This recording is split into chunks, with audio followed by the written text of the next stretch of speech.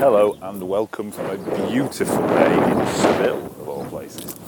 Today we're going to talk about fins and the difference they can make to your kite surfing. For most people, fins are something that are very much an addition, an added extra, something they don't really pay too much attention to. But to see just how much effect fins have on your riding, the easiest thing to do is just take the fins off the board and try and go kite surfing. You'll instantly see the difference they make. When you're riding in a straight line, you won't notice it so much, so you'll probably find it a bit more difficult to track upwind. It's when you start to turn that you'll really notice the difference. As you really put the power on as you come out of the turn, the board just doesn't grip. And the board tends to want to slide an awful lot more, giving it a much more wakeboard style feel. So what you can do is you can use this to change the properties of the board, and literally by changing the fins out, you can change the entire characteristics of the board. Now most board comes with a set of default fins.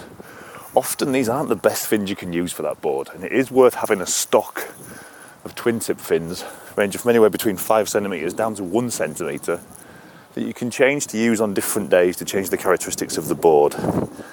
Generally speaking, the larger the fin, the better it's going to track upwind, the more grip you're going to get in the turn, but the harder it's going to be to disengage the rail because that fin's going to grip in the water.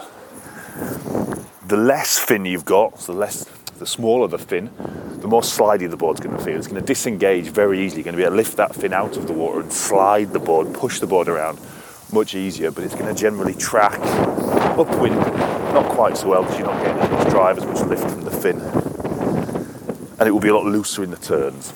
So that's the difference a fin makes on a twin tip board, very, very simply. Now, anyone out there who's big into hydrodynamics will spot there's quite a few flaws in what I'm saying there, but again, we're going for the lowest common denominator. I'm just trying to give you the basics of what a fin does. And as I say, the one thing I would recommend everyone go and do at least once is just take the fins off, have a ride and see how it feels. You'll probably go out for about 5 minutes and want to put them straight back on again, but at least you'll start to see what I'm talking about here, and then you can make your own choice as to whether your fins are too big, whether you want to try something a bit smaller, and take it from there.